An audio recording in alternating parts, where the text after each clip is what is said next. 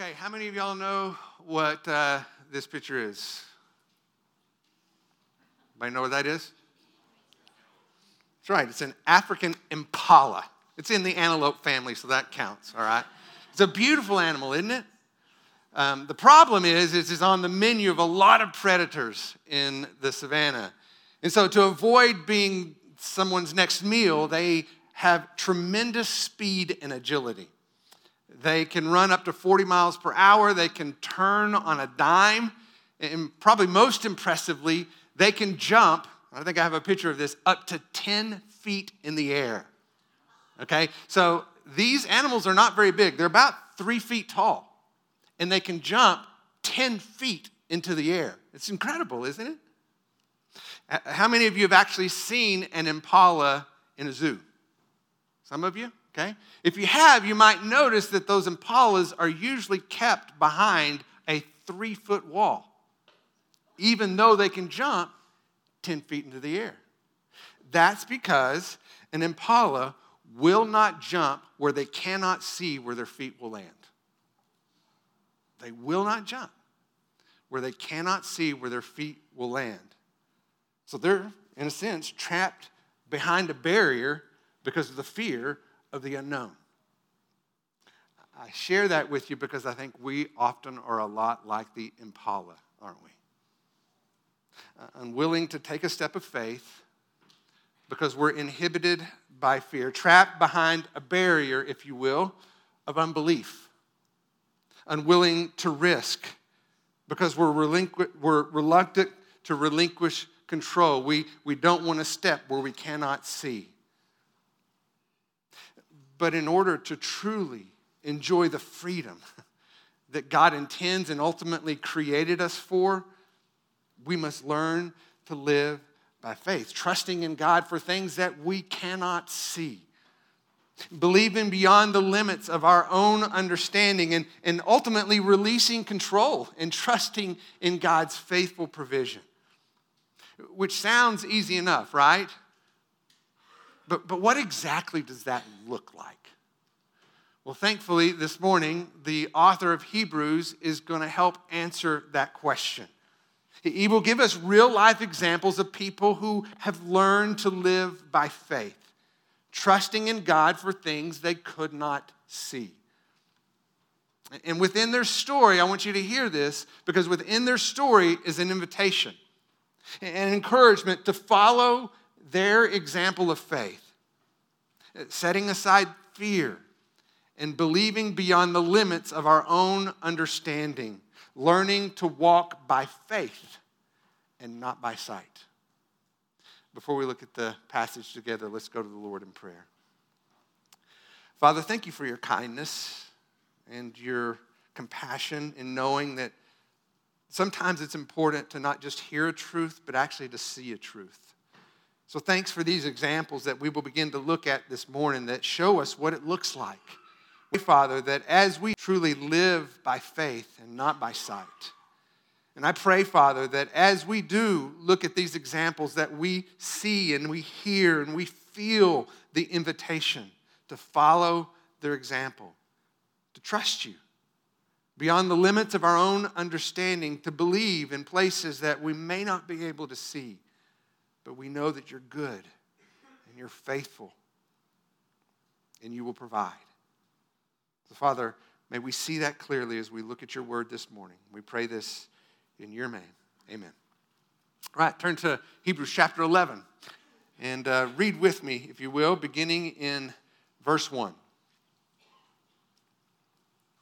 Now, faith is the assurance of things hoped for, the conviction of things not seen. For by it the men of old gained approval. I'm going to pause there because that's a pretty popular passage, isn't it? Probably many of you have memorized that verse, and that's a great thing. Faith is the assurance of things hoped for, the conviction of things not seen. But I think it's also important to keep that passage in the context of what we've been learning in Hebrews. Because remember, this is written as an encouragement to those who are enduring some difficult situations. These are Christians in the midst of persecution. Every day, for many of them, their lives are at risk. So as we might expect and even understand, they were often filled with discouragement and doubt, especially when they could look around and some of their own family and friends were abandoning their faith. Up to this point, the author has been talking about what it means to have an enduring faith, a faith that doesn't give up, that presses on even in the midst of difficulty. And here he describes it as a hope-filled conviction of things not seen, which tells us that this is more than just a sentimental feeling, something that you can stir up emotionally, because that wouldn't work. This is more than the power of positive thinking, because that wouldn't work. This was an assurance that's built not on something that we conjecture on our own. It's built on the assurance of God's character. An unwavering belief, as we heard from Tim this morning. This is exactly what he said, that God will do what he says he will do, that he is faithful to provide, fulfilling his promises in accordance with his plan. But we all know from our life of experience that sometimes God's plan is not real clear to us, is it? Sometimes we can't see exactly what he has in mind. So faith is the assurance of things hoped for, the conviction of things not seen, the certainty that God is in control even when it may not be observable to our eyes.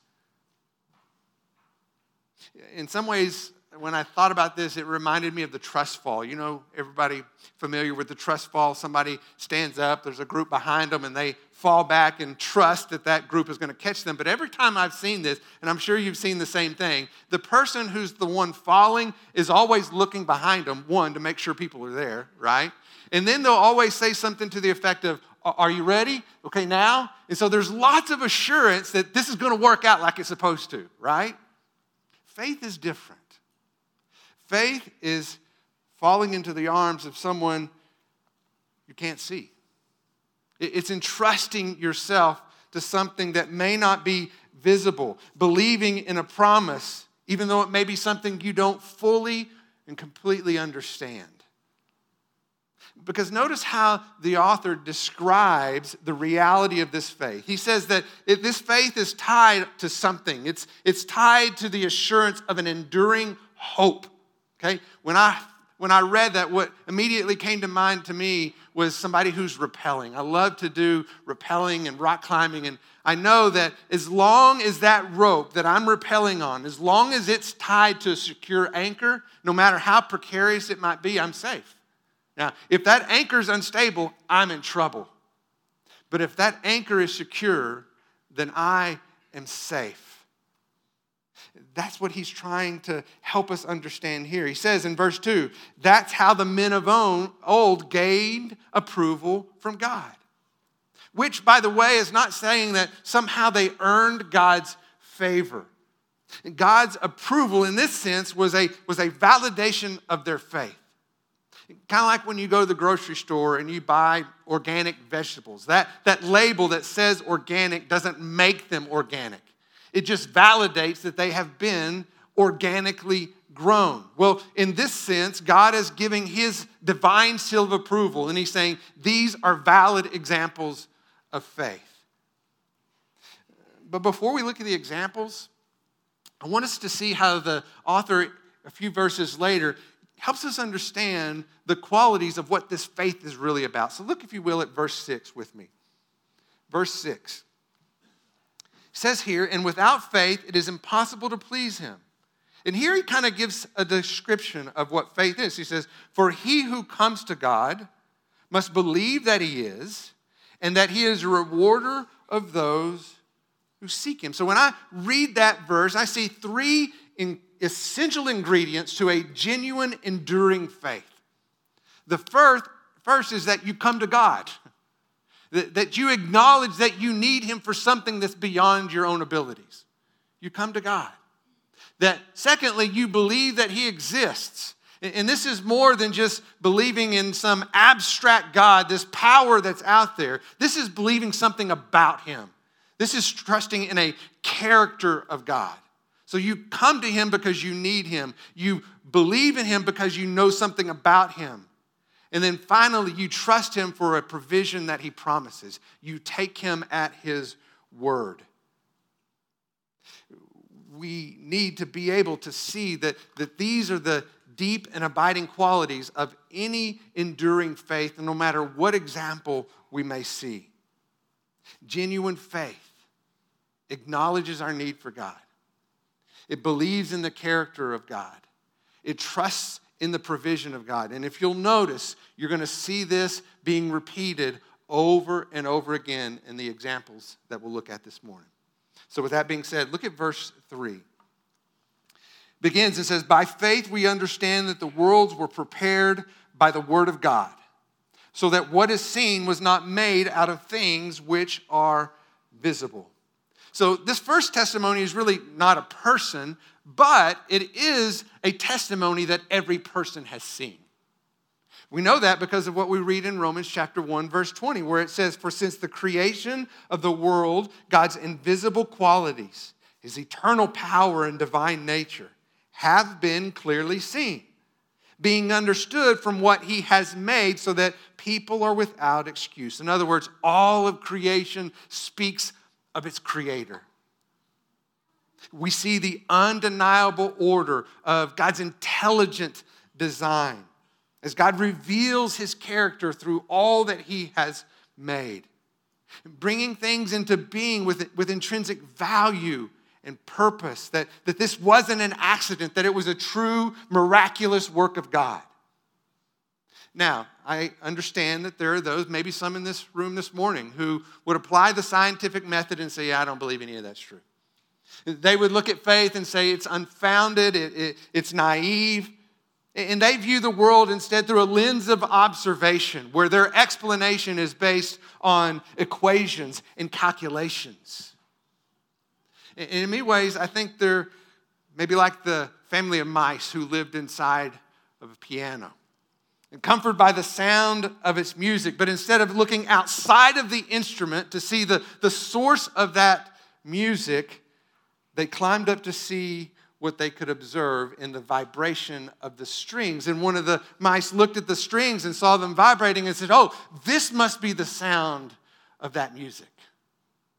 They continued on until another one discovered something different, and he saw the hammers beating on the strings. He says, oh no, it wasn't the strings, it's the hammer that is the source of the music. And all the while they were not looking beyond the instrument to see the player who was creating what comforted them every single day. Faith looks beyond the beauty of creation and sees the one who created the song that we all enjoy every day. Creating everything out of nothing according to his perfect plan. Faith is trusting in God's word that it says that he spoke the worlds into existence.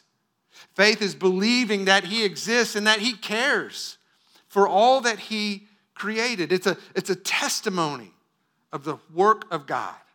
Look at how he continues in verse 4. He says, by faith, Abel offered to God a better sacrifice than Cain, through which he obtained the testimony that he was righteous, God testifying about his gifts. And through faith, though he is dead, he still speaks. So like we talked about in an earlier passage, this is kind of like a witness stand. People are stepping forward to give testimonies of faith. The next one is Abel. He and his brother Cain were the offspring of our first parents, right? Adam and Eve.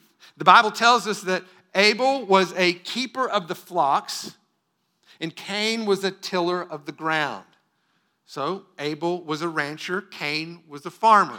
And no one profession was more honorable than the other. In fact, I'm convinced that Abel had to grow plants in order to feed his animals and his family. And I'm sure that Cain had animals to help till the ground and to feed his family. So the issue really wasn't how they provided for their needs. The issue was what they presented to God. Because, at least in my view, I'm not so sure that this was the first sacrifice that they'd ever made. It's just the first one recorded. And the reason I think this is because they were about 100 years old at this time. Plenty of time for a precedent and pattern of making an offering to God to be established. In fact, I'm not so sure that the first sacrifice didn't actually occur in the Garden of Eden. Genesis chapter 3:21 said, God made garments out of skin, an animal, to cover Adam and Eve, to clothe them. So what we learn here is all the way back in the garden, we see that an animal had to be sacrificed to cover the guilt and shame that was caused by the sin of Adam and Eve. And perhaps that was the precedent of the pattern of an offering before the Lord. And Abel, recognizing his sin and his need for God covering the guilt and shame that he had incurred, now offers this sacrifice before the Lord as an atonement before God, trusting in God's merciful provision. What we do know in this passage is that his humble dependence upon the Lord was evidence of a righteous heart before God. And then there's Cain, who brought an offering of grain. And so, in that sense, he presented something that he had produced with his hands. In other words, his offering was literally a fruit of his labor. So instead of trusting in God's mercy, it's possible that Cain relied on his own works. We get a good sense that that's true because of how he responded to God's rejection. It revealed his pride. Instead of laying everything at the altar before a holy God, he expected something in return. And when he didn't get it, he killed his brother in anger. The writer tells us is that the sacrifice of Abel and the evidence of his faith still speaks to us today. Why? Because he acknowledged his need for God. He believed in the character of God. He trusted in the provision of God. Just like we saw in verse 6, as the author describes what it means to have a genuine and enduring faith, Abel walked by faith, and his faith is an example to us. Look at how he continues with the next one in verse 5. By faith, Enoch was taken up so that he would not see death. And he was not found because God took him up, for he obtaining the witness that before his being taken up, he was pleasing to God. Now this was interesting because Abel is somebody that we're all familiar with. We've all heard the story of Cain and Abel, but Enoch's a little more obscure, isn't it? In fact, there are only 3 verses in all of the Old Testament that say anything about Enoch. Let me read them to you. It's in Genesis chapter 5, verse 21, and it says this: when Enoch had lived 65 years, he became the father of Methuselah. After he became the father of Methuselah, Enoch walked faithfully with God. That's important.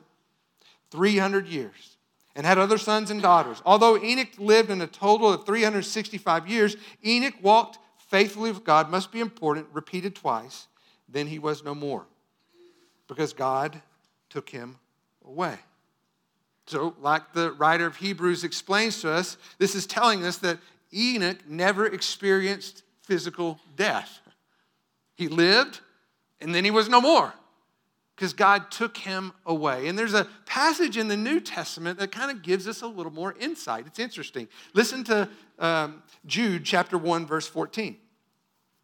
It says, it was also about these men that Enoch, in the 7th generation from Adam, prophesied, saying, behold, the Lord came with many thousands of his holy ones to execute judgment upon all, and to convict all the ungodly of all their ungodly deeds, which they have done in an ungodly way, and all of the harsh things which ungodly sinners have spoken against him.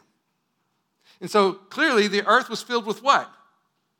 Ungodliness. It was repeated 4 times to make sure we understood that. And yet, what did we learn back in the Old Testament? Enoch faithfully walked with God.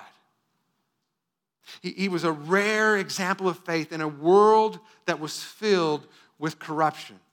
He even faithfully warned of God's impending judgment that was to come, believing in what God said, trusting in God's mercy, because he didn't have to give a warning.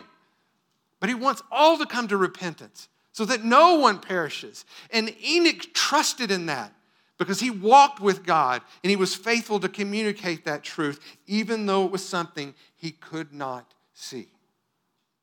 Just like Abel, Enoch's reliance on God's mercy was a testimony of his righteous heart. Again, he acknowledged his need for God. He believed in the character of God. He trusted in the provision of God. Enoch walked with God, and then he walked right into God's presence. Let's look at verse 7. By faith, Noah, being warned by God about things not yet seen, that's important, in reverence prepared an ark for the salvation of his household, by which he condemned the world, and became an heir of the righteousness which is according to faith. So next is Noah, again, someone we're a little more familiar with. But what we also know is that Noah lived during a time of great corruption, didn't he? Genesis 6:5 explains it, and it says, "Then the Lord saw that the wickedness of man was great on the earth, and that every intent, not some, every intent of the thoughts of his heart was on evil continually." And yet, like Enoch, the scripture tells us that in a world filled with corruption, Noah walked with God. And also like Enoch, he warned of God's impending judgment. Again, recognizing God's mercy by letting people know this is what was to come. So repent and believe so that you might be saved. But even as Moses extended this merciful warning, they mocked him every step of the way. He was mocked by the ones he was trying to save. Does that sound familiar? Is that not true of what Jesus did as well? He was mocked by those he was trying to save. We know that it took Noah 120 years to build the ark. And during that time, he was ridiculed through the entire process, and yet he believed in what he could not see.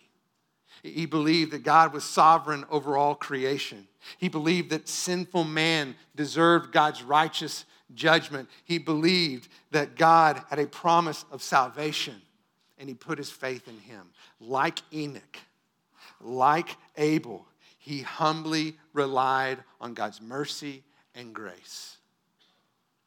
Our passage says that because of his faith, that Noah became an heir of righteousness. That's an important phrase, isn't it? Because as an heir, there was nothing he could do to earn it. It was a gift given by God's mercy and grace. Noah acknowledged his need for God. He believed in the character of God.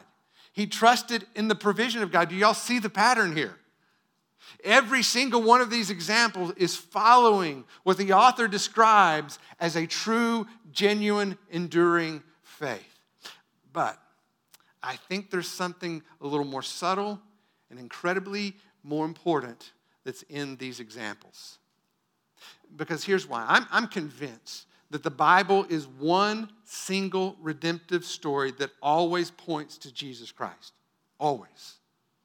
And I believe we see that here in our passage this morning. I want you to see how that's true. Because, let's start at the beginning. The author begins with creation, doesn't he? The beginning of all things when God's purpose was revealed. And we know that within his creation, humanity, uniquely created in his image to live eternally in a life-giving relationship with God. That was his plan. It was a relationship built on faith, wasn't it? It was built on the assurance of God's character, the trust in God's promise. But then what happens? Satan comes along, and what was the key to his deception? He called God's character into question, didn't he? Oh, he surely didn't say that. Oh, he knows all the good things that would come if you did something different than what he said. He's calling God's character into question. And what we know is that Adam and Eve believed the deception of the enemy. And they took matters into their own hands and did what was right in their own eyes. Instead of believing in God's character, they relied on what they could see. If you'll remember, that account in Genesis says that they could see that the apple was good for food, that it was a delight to the eyes, that it could make people wise. So they relied on their wisdom of what they could see instead of trusting in the promise of what God had said. And it was their sin of unbelief that ultimately destroyed the life-giving relationship we were created for. That curse of sin has now spread to all mankind. Romans chapter 5, verse 12 says, through one man, speaking of Adam, sin entered the world, and death through sin, so death spread to all men because all have sinned. But in God's mercy, He reveals a plan of redemption to restore what sin has destroyed. A plan that required a sacrifice to cover the guilt and shame of our sin. We saw that in Abel's offering, but we see it fulfilled in Jesus' sacrifice on the cross, because through Jesus' blood, we have forgiveness of sin. He died. He was buried.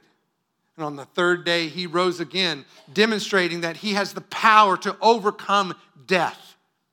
That final enemy was eliminated, which is why He could tell Martha, when He spoke to her about Lazarus, He said, everyone who lives and believes in me will never die. That's why the Bible, when it talks about death of Christians, it says they sleep. So like Enoch, you take a nap and you wake up in the presence of God. That's how this works. Like Noah, we are rescued from the reality of God's righteous judgment. Why? Because we are heirs of righteousness through faith in Jesus Christ alone. So do you see how hidden within these examples of faith is the gospel? Creation, fall, redemption, restoration. It's not an accident. It's the miracle of how God's word speaks into our lives. The author wants us to see and believe and follow their example of faith, acknowledging our need for God, recognizing that apart from Him, we can do nothing. Believing in the character of God, that He is faithful to His promises, and trusting in the provision of God, knowing that salvation is by faith through Christ alone. I hope that as you see these verses, it encourages you for what you cannot see in life. Because like the Hebrew Christians, it's easy for us to experience doubt and discouragement, isn't it? We may even have family and friends who have abandoned their faith or ridicule yours. We certainly live, there's no doubt about this, we live in a world filled with corruption, don't we? We also have an enemy who wants to deceive and make us believe things about God that are simply not true. So we must do exactly what we see in our passage this morning. We must follow their example of faith, acknowledging our need for God, believing in the character of God, trusting in the provision of God. Walk by faith and not by sight. Giving us peace and security for whatever precarious situations we may find ourselves in at the moment. He who promised is faithful, so we can relinquish our control and rely on His goodness, His sovereignty, His compassion. Don't get stuck behind the barrier of unbelief. Walk by faith and not by sight. Amen. Let's pray. Lord, thank you for examples, men and women throughout Scripture, as we will see, who trusted in you beyond what they could observe with their own eyes, beyond the limits of their own understanding. And Lord, I just pray that what we have heard this morning would be an encouragement for us, because I just have to believe that there are people who are here this morning who are in situations that don't make sense, that they can't understand how this could possibly work out. I think of Meredith and the situation she was in, thinking, how in the world am I going to transfer all these clients to all the right people? And yet you made a way. How many other situations are there people who are in situations they don't understand how it's possible that they could ever see life differently than what it is right now? Lord, in this moment, in this very moment, may they look to you. May they trust in you. May they see beyond the limits of their own understanding and trust in a God who saves and is faithful to provide. Lord, we love you and we pray this in your name. Amen. Let's stand together. Tim, I love what you said this morning when you talked about how just make it simple. Believe that God is who he says he is and that he'll do what he says he'll do. And I think sometimes we overcomplicate life, and we're not African impalas where we can jump 10 feet in the air, but we can take small, simple steps of faith. And so this week I would encourage you to do that. Whatever that next right step is for you, whatever that small yet important step of faith, that you trust God, knowing that he is who he says he is. He does what he'll say he'll do. And if you're with somebody who's in a hard place, would you grab their arm and say, hey, let's take this step together? Would you give them encouragement through your support and prayers as we take steps of faith together? We are a family of God. This is what we do. So let's do it together. Let's pray. Father, thank you for the privilege of time together this morning, reminding us of your faithfulness. You are who you say you are. You do what you say you do. And so, Lord, may we trust in you for things we cannot see, believing beyond the limits of our own understanding, because you're good. You're righteous, holy, forever true. We put our trust in you. Amen. Have a great day.